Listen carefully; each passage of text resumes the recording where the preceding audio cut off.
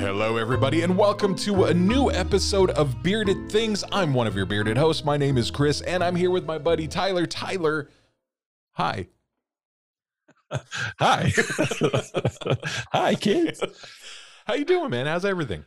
Everything is good. I had a productive day yesterday. Yeah, I'm going to go ahead and burn you out real quick. It was your birthday yesterday. It was my birthday yesterday, yeah. Thank you to everyone that called and reached out. We had some And for those who listeners. didn't, go screw yourself.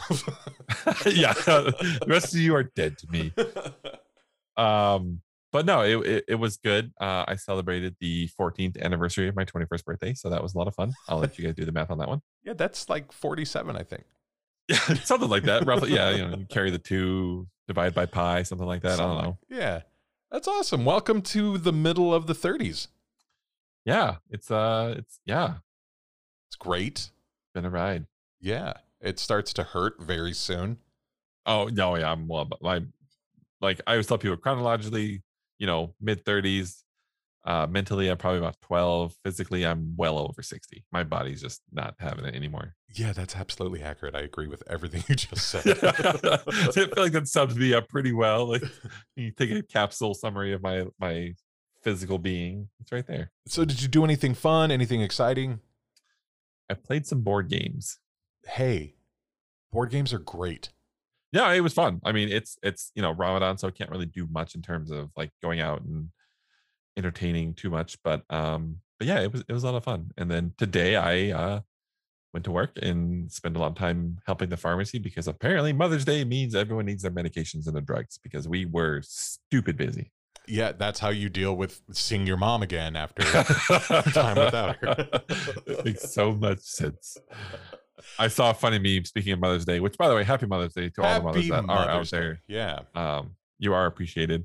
But I saw a meme that someone posted and it said, like, where are you guys taking your mom for dinner tonight? It's like, me, like, we have food at home. Yep. Yep. Take that, Mom. She knows where the kitchen is. Right. I just mean because, like, realistically, in a traditional house, the mom's the one who gets down in the kitchen and knows all the good recipes. Exactly. Yeah, they know what they're doing in there. Like, you put us in there, we're going to put chips and dips out and crack open a couple sodas, and there's your dinner. Yep. Yeah, we need Mom to teach us how to cook. Hell, my mom just would send me to Wendy's. So. Yeah. And that started my love affair with the Baconator. With the square hamburgers. They're delicious. I love them. I think that's what it is. Just to kind of like dive a little too deep on my life. I think Wendy's just makes me happy because it reminds me of my childhood. It was directly, it was directly across the street, and my mom could not cook to save anyone's life. So she's like, "You want something? Go to Wendy's," and that's what got me through. And that's why I have this gorgeous figure you see before you today. They don't see it yet. Next week they will see it. Yes, they will, because next week we will be interviewing each other as a completely separate segment than what we normally do. And yeah, you get to know us a little bit more than you probably care to, but hey, it's going to happen. Yeah, it's going to be fun. You're going to see us live and in color. Yeah, and if you want us to ask each other anything in particular, if there's something you just want to know about us, our taste preferences, suggestions, anything at all, this is a great time to send it in so we can ask it. Yeah, when you're listening to this, when it comes out on Tuesday, you have about 5 days to get those questions in. Otherwise, you're gonna have to wait until the next time we do some kind of Q&A, or never ever, and you'll always be curious of what happened. And we will never talk about it ever. I mean, we'll probably talk about it, but it'll be great. If you ask, let's be honest, we will overshare probably. Absolutely, that's kind of our thing. Yeah. And on that note, if you haven't already, we would greatly appreciate it if you're listening on something that lets you vote or give a rating for what you're listening to. We would greatly appreciate a 5-star rating and a little blurb about how much you love us. Woo. And if you hate us, just shoot us an email. We won't take it personal. Just, the algorithms, we got it. That's more constructive feedback. Yeah, we can deal with that personally. Totally. But yeah, we're just, we're a small mom and pop little podcast, and we're just trying to make it in a big podcast world. Yeah. So what are you going to be covering this week? I am covering the Mary Celeste. Very, very nice. And this week, I am covering the death of Paul McCartney. Oh, okay. Because, I mean, it's complicated. It's a whole thing. Should we just get started? Yeah, let's do it. Let's jump into it. I think I went first last time, so I believe you are up, right? Yes, you are correct, sir. All right. Well, I told you about Strawberry Fields. You know, the place where nothing is real. Well, here's another place you can go where everything flows. Well, my bearded friends, that's in fact exactly where we're gonna go. That was the opening lyrics to Glass Onion off the Beatles' self-titled album, famously nicknamed the White Album, released in 1968. And there's a lot to tackle in this episode. So let me just say, no, Paul McCartney is not dead.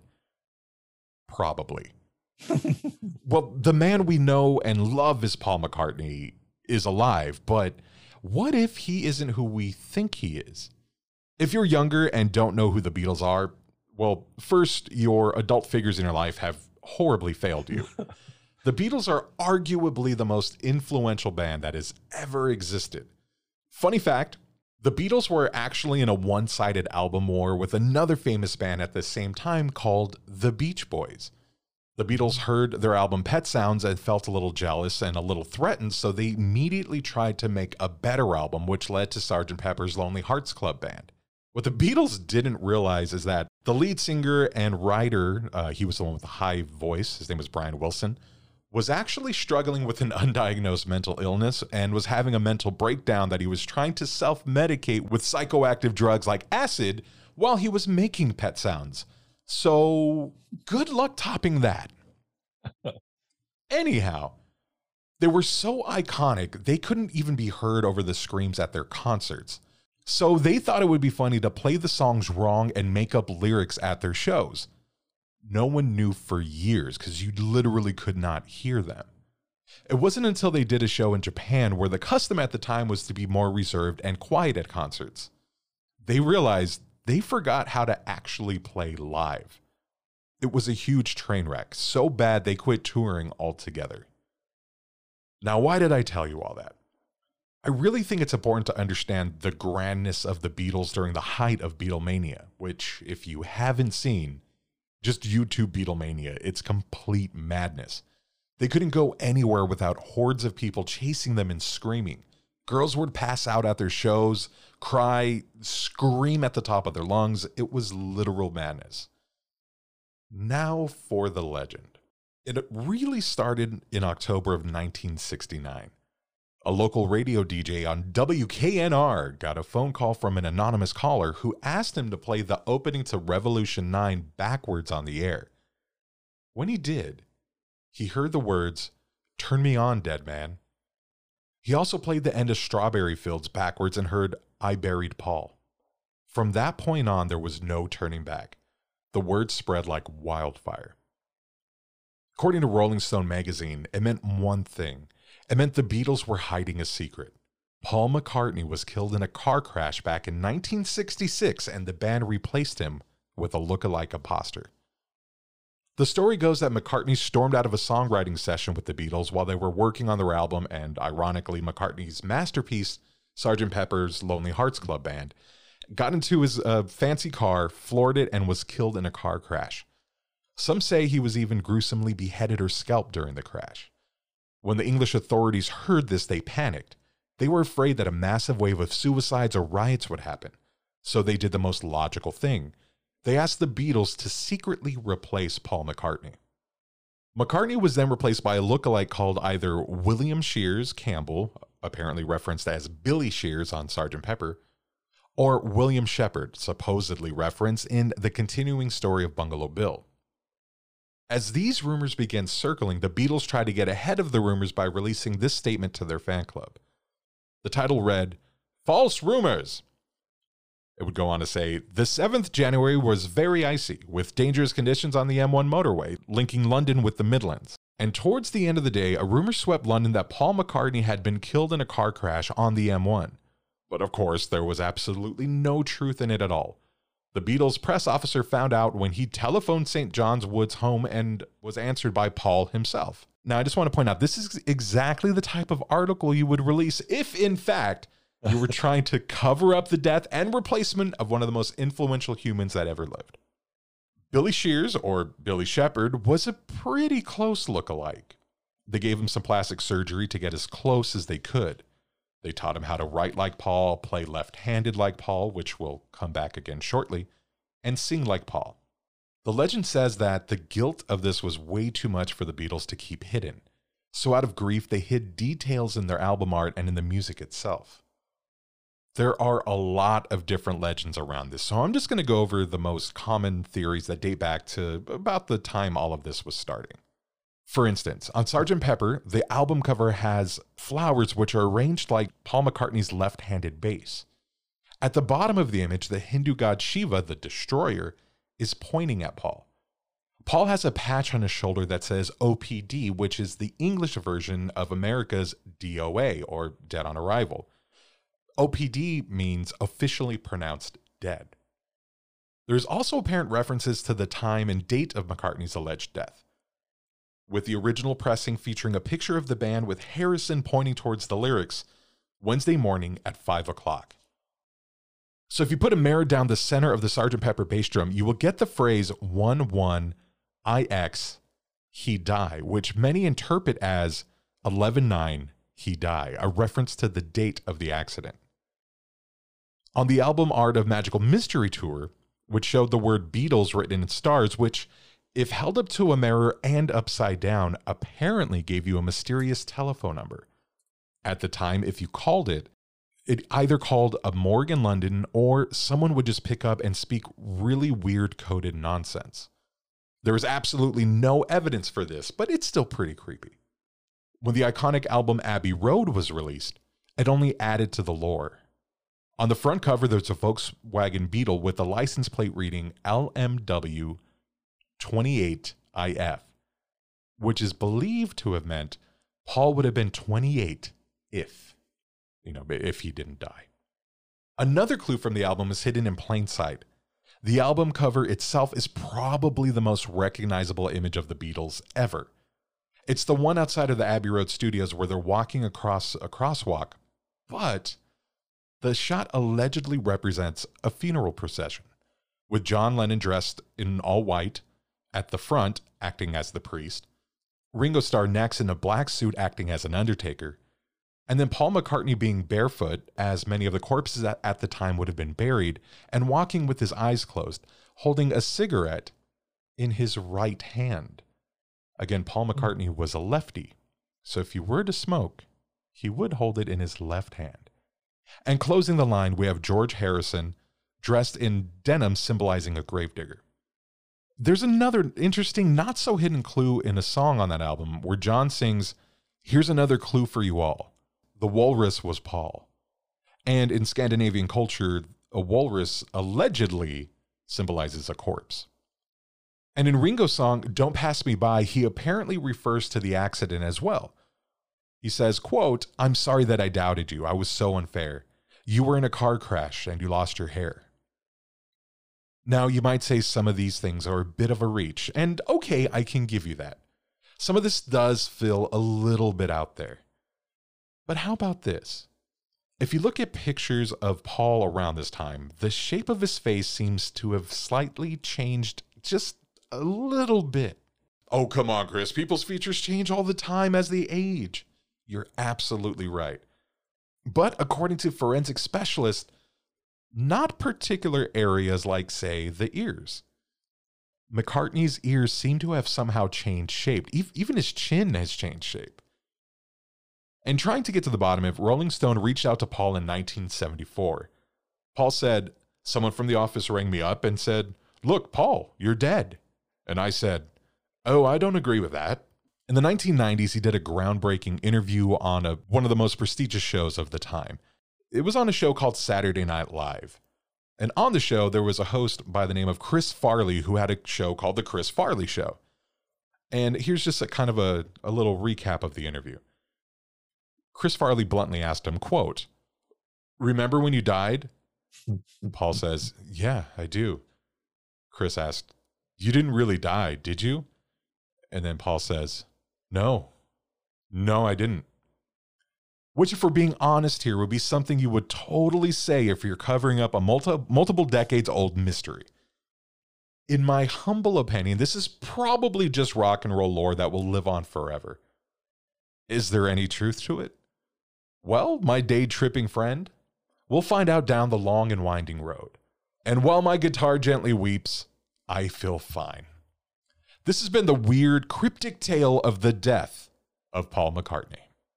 Very interesting, and I also like what you did there at the last couple lines. That's.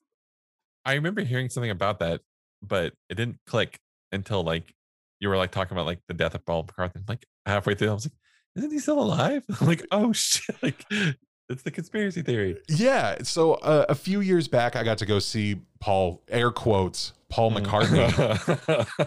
And it was a phenomenal show. And I will give Billy Shears his credit. He really does a great job covering Paul McCartney songs. Nice. That's good. Yeah, I'm not saying I believe the myth or the lore, but you know, the cover up does make sense. Like, I don't think we have any celebrities alive today that have the same power as like the Beatles did at the height of Beatlemania. Even today, like, I mean, they're still icons. They're like living icons. Yeah. And there's nothing to that caliber. There aren't political figures as powerful as the Beatles were. Yeah, I feel like there's people that can control a lot of, you know, like you can control an audience, you can work an audience, but it's like you said in the beginning, like wherever they went, like they were just mobbed by people. Like all the videos of like when they first appeared on the Ed Sullivan Show, when people were like going bananas, like the girls are screaming and the guys are screaming, and like everyone's like, "Oh my God, it's the Beatles!" And that's it. That's insane. Yeah, like they would walk on out on balcony and people would just scream. That's all they would do, is just scream.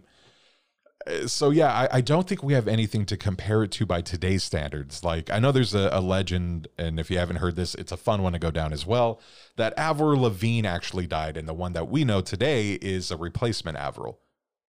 But it's not the same level. Like, no offense to Avril Lavigne or Lavigniites or whatever her fan club calls themselves, it wouldn't be as impactful. Like when John Lennon died, it was like the end of innocence of music. Like, yeah, like they broke into Monday Night Football to announce that. You know what I mean? Yeah, like it's crazy. It was huge. So we just have nothing to relate it to. Yeah, I mean, yeah, it's one of those things. Maybe it's, you know, if they did do that good of a job, I can't speak right now, but I think it would make sense, and we would never know. Like, they obviously did a great job. Like, there's a few things here and there that you can see that, you know, like you're saying, you're pointing to like the ears and things that don't move, but it's like they did what they were supposed to, and I guess like maybe whoever it is on their deathbed will make a confession of who they really are, or we can take some DNA afterwards and find out. I found an interesting article, and there was no way to validate this, and it wasn't from like a prestigious like newspaper. But recently, Ringo Starr made a comment about how he's the last living Beatle. Huh.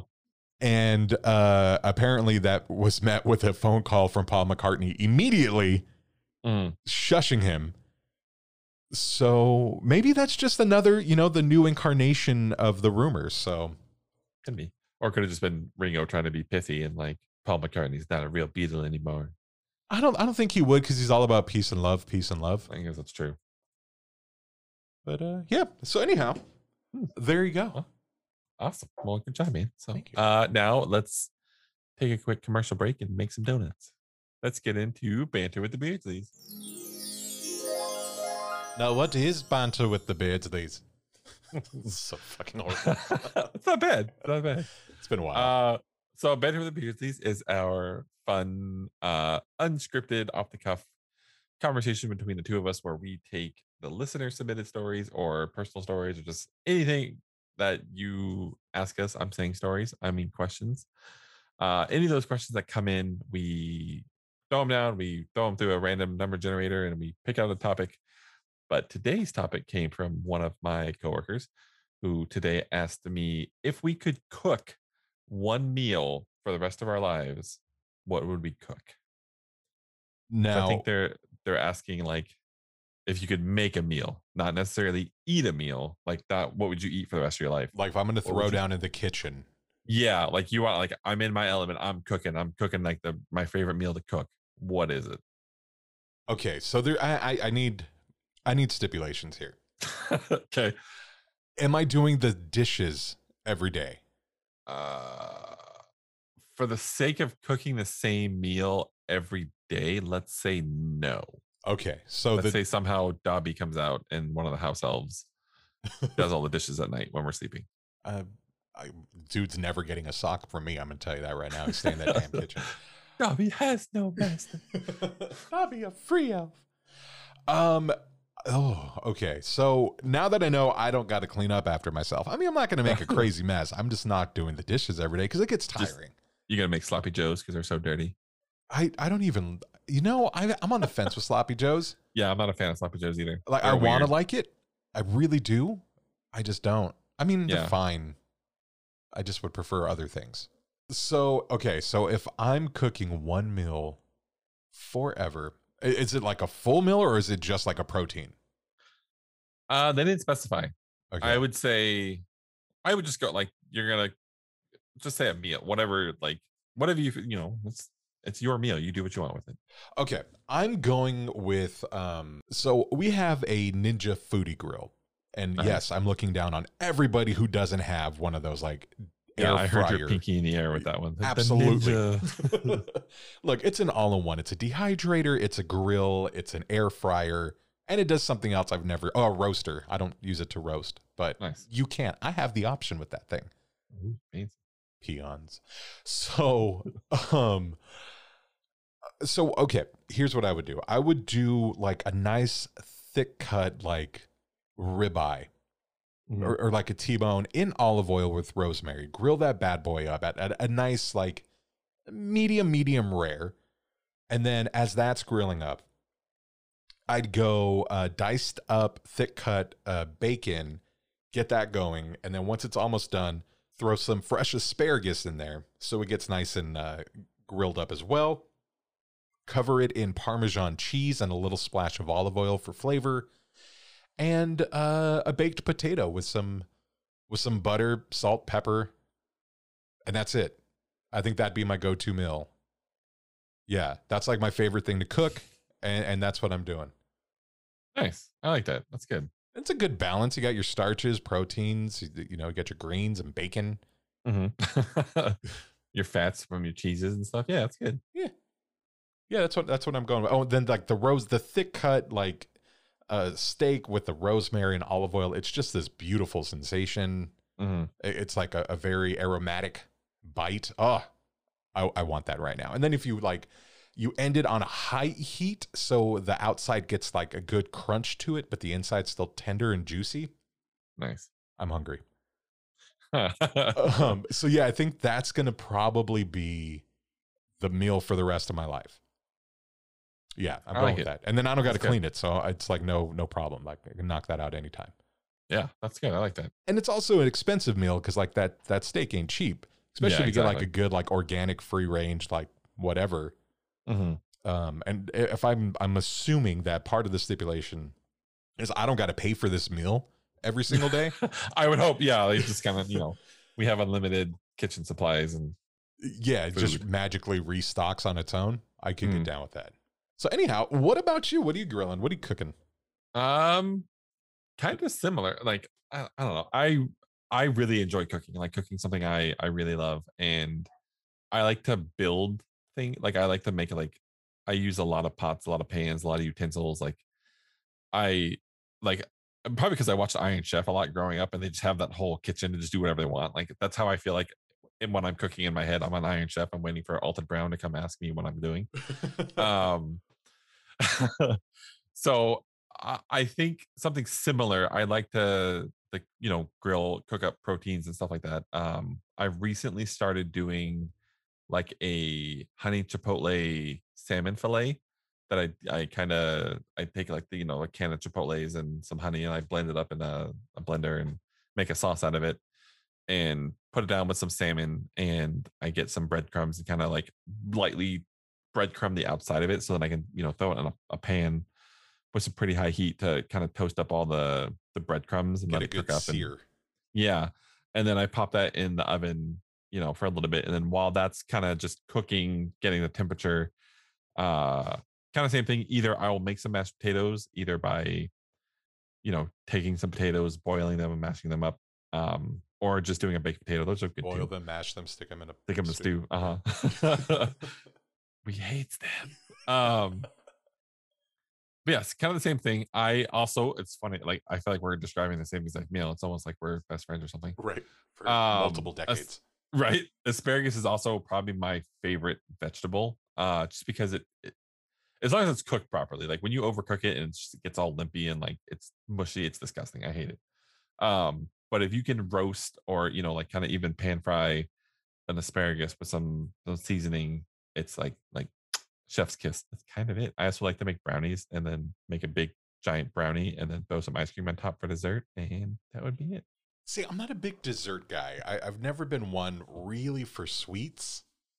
I get my figure from lack of activity, not from not from like munchies and stuff. I've never been. I can eat pie. I'll eat apple pie until I die. Like I'll just sit here and eat myself to death. Like when you overfeed a goldfish, it'll just keep going until it explodes. That's me with pie. But I don't want to make pie. I just want to eat it, and then if the pie just showed up on my counter on my my meal thing, I would probably eat a pie a day until I die. You should make I'll make you pecan pie. Pecan pie is amazing. Oh yeah, I love pecan pie. Yeah. Do you remember when one of our friends, that I won't say her name, but I convinced her son the difference between pecan pie and pecan pie during Thanksgiving that one year when we were at their house next door? For those of you that are listening, I don't know if I told this anecdote on the podcast before, but when you get pecan pie, that's store-bought pie. When you get pecan pie, that's the good homemade stuff. And that friend is no longer part of our friend circle, but because of that moment. Yeah. But I got a random message a couple years ago saying that her son still asked if they could have pecan pie for Thanksgiving instead of pecan pie, and that just makes me happy. I've realized something over the years, and I don't say either. I don't say, what is it, pecan or pecan? Pecan or pecan. I say pecan. Pecan. It's like you mix the two together. Yeah, mix the two together. I've always said it that way, and I don't know how to fix it, and I don't know which way's right. I have 3 ways to say it. I can't pick one. That must be like the organic Costco brand pie. Pecan. It's the fancy one. At the Costco. Yeah, well, I go to Whole Foods. Thank you. Oh, sorry. It's okay. You get your Amazon discount? Actually, I do. Yeah, it's nice. Yeah, it's actually kind of nice. Which is funny because I actually kind of talk about Amazon in my script here. Oh, there you go. Speaking of... Yeah, look at that segue. Oh, okay. I think we pretty much covered what your coworker was asking. I hope that covered it. And if you listen to this episode, please let me know if that covered it. Yeah. If not, I'm going to fire you. Yeah, you have that power. I have that power. I will make it happen. I think technically you can sit there and make her listen to the show during her show. Just saying. Good point. Well, since that wrapped that up, you are up next, sir. Are you ready? I am ready. So, as I said at the beginning of the episode, I'm venturing away from my kind of less murderous and rapey topics of late and getting something a little bit more mysterious, and going to be talking about the mystery of what happened to the crew of the Mary Celeste. There's a lot of stories and legends of what people believe happened that range from the pretty normal and mundane to some pretty bizarre ideas. And I'm hoping by the end of this, we'll kind of get an idea of what we think happened. So come along, dear listener, if you will, to hear the tale of the Mary Celeste. Now, to fully understand the full story of the Mary Celeste, we have to go back to the beginning of the ship, and that's in 1861. Way back in 1861, a ship was launched in Nova Scotia named the Amazon, which, no, this is not Jeff Bezos' flagship, but rather a ship that was meant to sail the world. She was just under 100 feet long, just over 45 feet across, and had 2 masts that could be unfurled up to 9 sails. While she was undoubtedly a very beautiful ship, almost immediately she began to encounter a series of unfortunate events. On the maiden voyage, the Amazon left port for nearby 5 islands in Nova Scotia to grab some timber for cargo and head across the pond to jolly old England. Unfortunately for the ship's captain, Mr. Robert McClellan, he fell ill and the Amazon was forced to return to nearby Spinter's Island where his condition got worse and he actually ended up dying. So Captain McClellan's second in command, a man named John Nutting Parker, took over as captain and commanded the ship as she sailed across the ocean. However, shortly after leaving the waters off the coast of Canada, the Amazon collided with a fishing vessel off the coast of Eastport, Maine, and sunk the fishing vessel. Which, all right, two strange incidents, not really much to worry about. The captain was pretty new. I guess these things happen. Let's get this cargo to London and see how the ship fares, right? Well, thankfully for the crew and cargo, the Amazon made it to London and safely delivered its cargo. Upon leaving London, however, the ship collided with another small ship called a brig in the English Channel and ended up sinking the brig. Like any good North American crew, I'm sure they exchanged insurance information and then sped off to never be heard from again. John Parker would continue to captain the Amazon for almost 2 years when he was succeeded by a man named William Thompson, who would take her on a series of successful trips from the West Indies to France and back several times. A member of the Amazon's crew was even quoted as saying, quote, "We went to the West Indies, England, and the Mediterranean, what we call the foreign trade, and not a thing unusual happened." Which, he just had to open his big stupid mouth, didn't he? Of course he did, because in October of 1867, the Amazon was pushed ashore in a storm and wrecked on the shore, and she was left there abandoned. The Amazon was eventually recovered and sold to an American businessman named Richard Haynes, who spent $1,750 to buy the boat. In today's day, that was almost $33,000 for a wreck. He then spent another $8,825 to restore it. Again, in today's money, that's almost $165,000. And having spent that much money, Mr. Richard Haynes decided it was also time for a new title. So he christened himself Captain Richard Haynes and renamed the boat the Mary Celeste. Unfortunately for Captain Haynes, all that money he poured into the boat didn't sit well with his creditors because he wasn't a very good captain and wasn't able to pay back the money. So they impounded the boat. They seized it and then they eventually sold it off to a New York consortium to settle his debts. Over the course of the next 4 years, the Mary Celeste would be retrofitted and upgraded to the point where the consortium's main shareholder was able to convince another man to share the profits and become captain of the ship. That man was named Mr. Benjamin Briggs, and he took over as captain of the vessel in October of 1872. Captain Briggs was a man who was born to be on the sea by all accounts. He was one of 5 sons born to a ship's captain in Wareham, Massachusetts in 1835. By 1862, he had married his cousin Sarah, and in 1865, they had a son named Arthur, to be followed 5 years later by daughter Sophia. Briggs was successful in his merchant career and was considered giving up sailing when the opportunity to buy into the shares of the Mary Celeste presented itself. He was so excited by this that Briggs insisted on taking the ship out on her first official voyage as the Mary Celeste.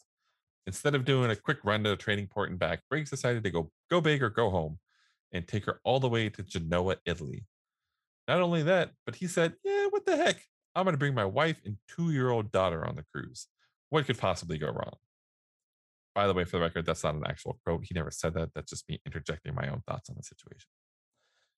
So on October 20th, 1872, Captain Briggs arrived at Pier 50 in New York City to supervise the loading of 1,701 barrels of denatured alcohol. That's alcohol used for cleaning or fuel and should not be drunk. His wife, Sarah, and daughter, Sophia, arrived a few days later, but their son, Arthur, was left with his grandma for some unknown reason. The weather was rough, so the departure was delayed until clear skies, but this gave Sarah an opportunity to write her mother-in-law, and in that letter she wrote, quote, "Tell Arthur I will make great dependence on the letters I shall get from him, and I will try to remember anything that happens on the voyage which he would be pleased to hear." According to one report, which was given about 50 years after the fact, Captain Briggs had dinner before departing with a man named David Morehouse, who was the captain of another ship named the Dei Gratia. The two men supposedly knew each other, and the men were good friends. Morehouse and his ship, the Dei Gratia, were scheduled to leave about a week after the Mary Celeste and were headed in the same general direction. Kind of a thing of foreboding here. On Tuesday, November 5th, the Mary Celeste set sail from New York with Captain Briggs at the helm, along with his wife, his young daughter, and a crew of 8 very experienced men. Unfortunately for the souls aboard the Mary Celeste, it was the last time anyone would see them alive. On Wednesday, December 4th, 1872, Captain Morehouse of the De Gratia was sailing his vessel off the coast of Portugal when a member of his crew alerted him to another ship sailing towards him. Morehouse and the men began frantically trying to signal the crew of the ship, but as they got closer, they realized that there was no crew to signal. Morehouse also noted that the sails of the ship had, quote, an odd set to them, so he ordered 2 members of his crew to board the ship. The men discovered that on the ship was named the Mary Celeste on the side of the boat, and the ship appeared to be deserted. They also noted that the sails were only partially set, most were in pretty poor condition, and a lot of the lines used to tie the sails were damaged and hanging over the sides. As they continued to investigate the derelict ship, they discovered that the main hatch to the lower part of the ship was secured and in the shut position, but 2 smaller hatches on the sides of the boat were open. The only lifeboat on the ship was missing, and strangely, the ship's compass housing had been shifted around and the glass covering it was shattered. While they climbed into the hold of the ship, they discovered about 3.5 feet of water, which was a lot of water, but not really enough to endanger the boat from sinking. When the 2 men got into the living areas of the Mary Celeste, they noted that the logbook was updated 9 days before on the 25th of November, and although everything was wet, the quarters were pretty tidy. They surmised that something went wrong and the crew had to abandon ship via the lifeboat. They then returned to the De Gratia to inform Captain Morehouse of the condition of the ship. Now, while I'm sure Captain Morehouse is pretty upset that his friend is missing, he was also thinking more about that money, honey. Because you see, according to maritime law, a ship can receive a pretty hefty amount of money for pulling in a derelict ship and towing it to safety. So Captain Morehouse divided his crew equally, and they brought the Mary Celeste to the nearest large port, which is in Gibraltar, on December 12th. While in Gibraltar, Captain Morehouse was excited for a pretty quick and bountiful judgment. So much so that he sent his entire crew off with the De Gratia to deliver their cargo and return to him later after he had his money. Unfortunately for Morehouse, the hearing to determine the cause of the derelict ship was being held by a man named Frederick Solly Flood. Flood had been described by historians as, quote, a man whose arrogance and pomposity were inversely proportional to his IQ, end quote. The hearing began on December 17th, and the men who investigated the Mary Celeste were called to give their testimony. After hearing this information, Flood decided that the ship needed to be investigated more thoroughly. An investigation was conducted, and it was discovered that there were several large gashes on the side of the ship, and dark stains were found in several areas that they possibly thought was blood. They also determined that there was a vial of sewing machine oil that was upright and undisturbed, which led them to believe that the ship did not experience any rough weather. Which to me that seems kind of weird logic, because I'm pretty sure if they're like traveling from where they found the boat to Gibraltar and the vial fell over, someone's like, "Oh, that fell over. Let me pick it up." But I'm not a maritime investigator, so what do I know? Anywho, after almost a month of investigating, Flood and his team determined that the cause of the ship being abandoned was not because of any natural occurrence, and that they believed that there was foul play involved. Flood concluded, without any evidence, that the crew had decided to drink the denatured alcohol and, either being drunk or poisoned, decided to murder the captain and his family, then gash up the ship to make it look like pirates, and then leave the ship on the lifeboat. The only other explanation Flood could come up with was that Morehouse and the crew of the De Gratia were to blame, because Flood could not believe that the ship was just drifting in the ocean for 9 days and then they just found them. But lacking any evidence to that, Flood concluded the ship had been mutinied. When the other main owner of the ship arrived in Gibraltar to figure out what the heck happened, he testified to the high character of not only Captain Briggs, but that of the extremely experienced crew. He stated that there was no way that they would abandon ship unless it was extreme circumstances.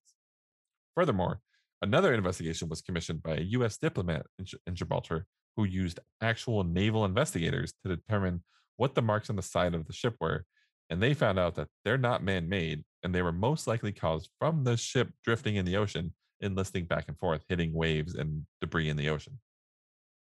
Faced with this information, Flood had no choice but to release the ship, and it sailed back to America. As for Captain Morehouse and his bounty of wealth, well, he didn't really get what he wanted. After almost 4 months since he entered Gibraltar, he received one fifth the total amount of the estimated cost of the ship and cargo. And the going rate at the time was supposed to be about 4/5 of the value, so he kind of got screwed. Furthermore, when giving the settlements, the court condemned Morehouse, saying that he was only there trying to make money and they believed he was partially to blame. One official was quoted as saying to Morehouse that he would be, quote, under suspicion of the court of public opinion forever. So, what really happened to the Mary Celeste?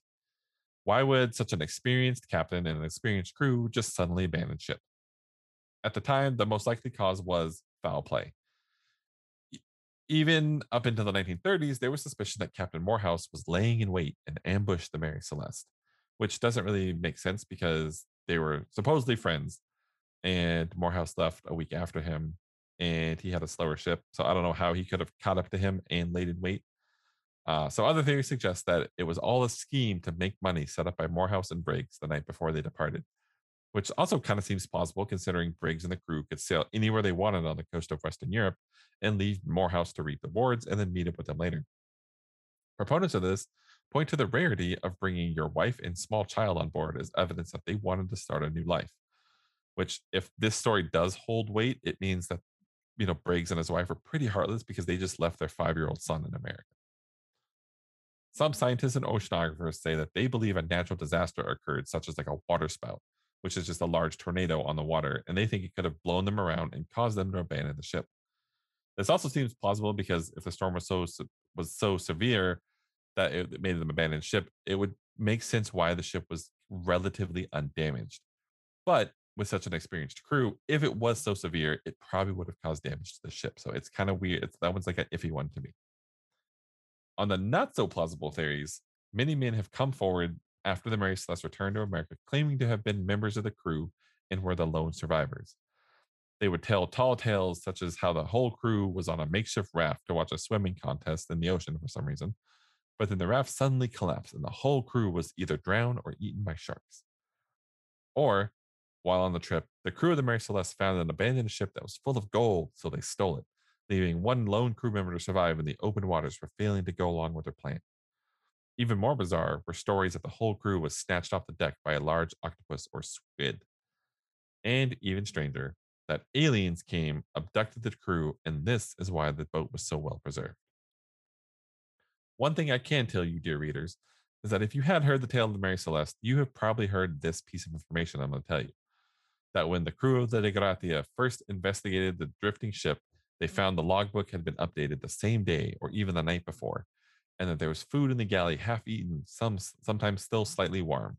And if you look it up, you can find this information out there. It's on the internet. But contrary to everything that you're reading on the internet being true, this is not true. Unfortunately, we have writers and people, who are trying to sell written word as their goods to blame for this. One of our local newspapers here in Southern California actually ran an article about the ship. In 1884, the Los Angeles Times wrote of the ship, quote, every sail was set, the tiller was lashed fast, not a rope was out of place. The fire was burning in the galley, the dinner was standing untasted and scarcely cold, and the log written up to the hour of her discovery. We also can thank Sir Arthur Conan Doyle, who wrote a short story about what he called the Marie Celeste and how the crew was attacked and killed by a rogue crew member. And this story was so well preserved and believed for decades because people actually thought when you talked about the Mary Celeste, they would correct and say, no, it's the Marie Celeste. So, what really happened? Well, to be honest, we don't know. The most plausible theory comes from a actually pretty modern investigation. In 2006, a team from a local news team partnered up with members of the University College in London to try to explain what they call the explosion theory. This theory stated that the denatured alcohol somehow exploded and this caused the captain and crew to abandon ship.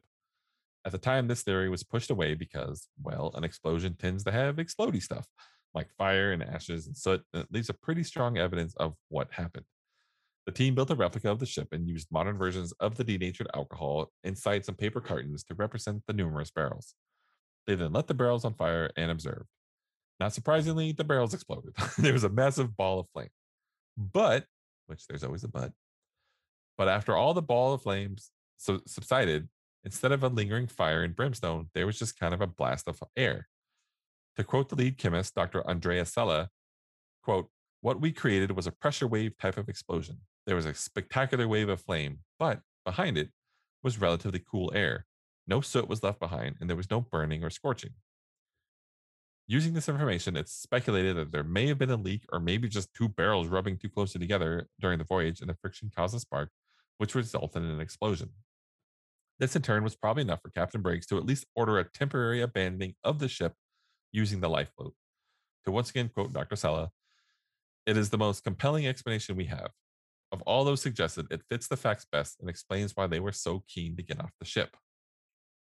Now, sadly, if this was the case, it means that some other tragedy must have happened, because if they did temporarily leave the ship to let it air out, then somehow the lifeboat drifted away from the Mary Celeste, and there's some other way that caused the main ship and lifeboat to drift further and further away. Now, ultimately, we will never know. The fate of the crew is and always will be a mystery. Oh, and what of the ship, you may ask? Well, the Mary Celeste made it back to America and got a new captain.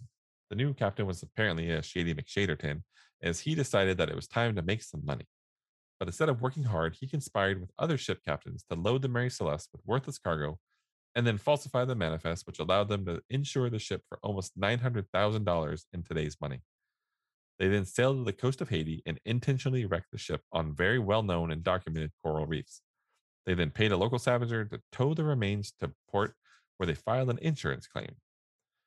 When the insurance investigators started the investigation, they discovered that the cargo was pretty worthless and there was nowhere near the amount it was insured for.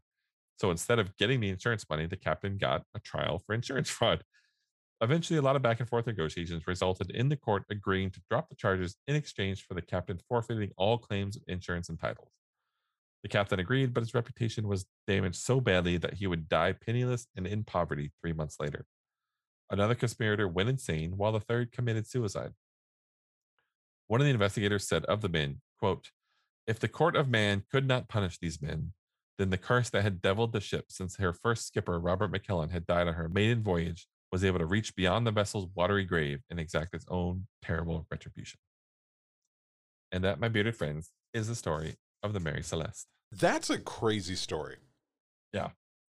And like, it's just sad that we'll never really know what happened to them. Yeah, I think that's like the worst part. And like trying to imagine like in their shoes, like, okay, say the explosion theory was like the most plausible, that like, okay, let's get on a lifeboat, let's wait for the ship to air out. And then somehow like your tow line or the wind shifts and the big ship starts sailing away. Like, you can only row so fast, like you're going to be paddling so quickly back towards this boat, and the boat's just going to be getting further and further away from you. Like, that's got to be a terrible feeling. Yeah. And then you're not going to, it's a very slow, painful death. Yeah. Being lost at sea like that. Like, you start hallucinating, you start drinking the salt water, you go crazy, the sun. Ugh.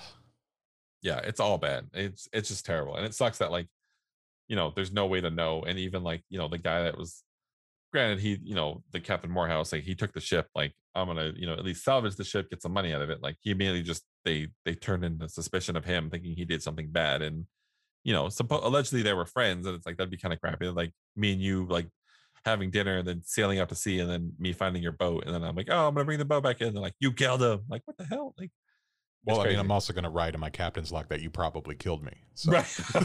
If I don't make it, the ship behind me was to blame. I'm going to be like, I'm not saying it was him, but it was probably him. Yeah.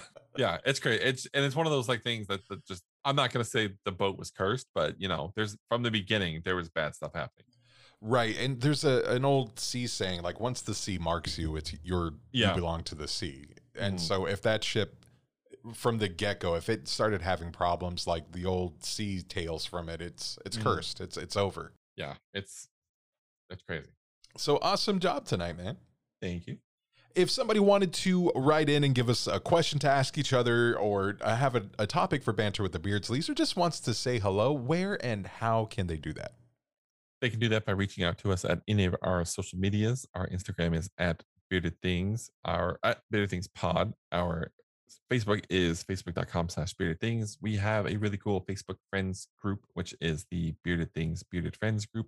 You can also reach out to our YouTube, which is at Bearded Things Pod, and our Twitter is at Bearded Things.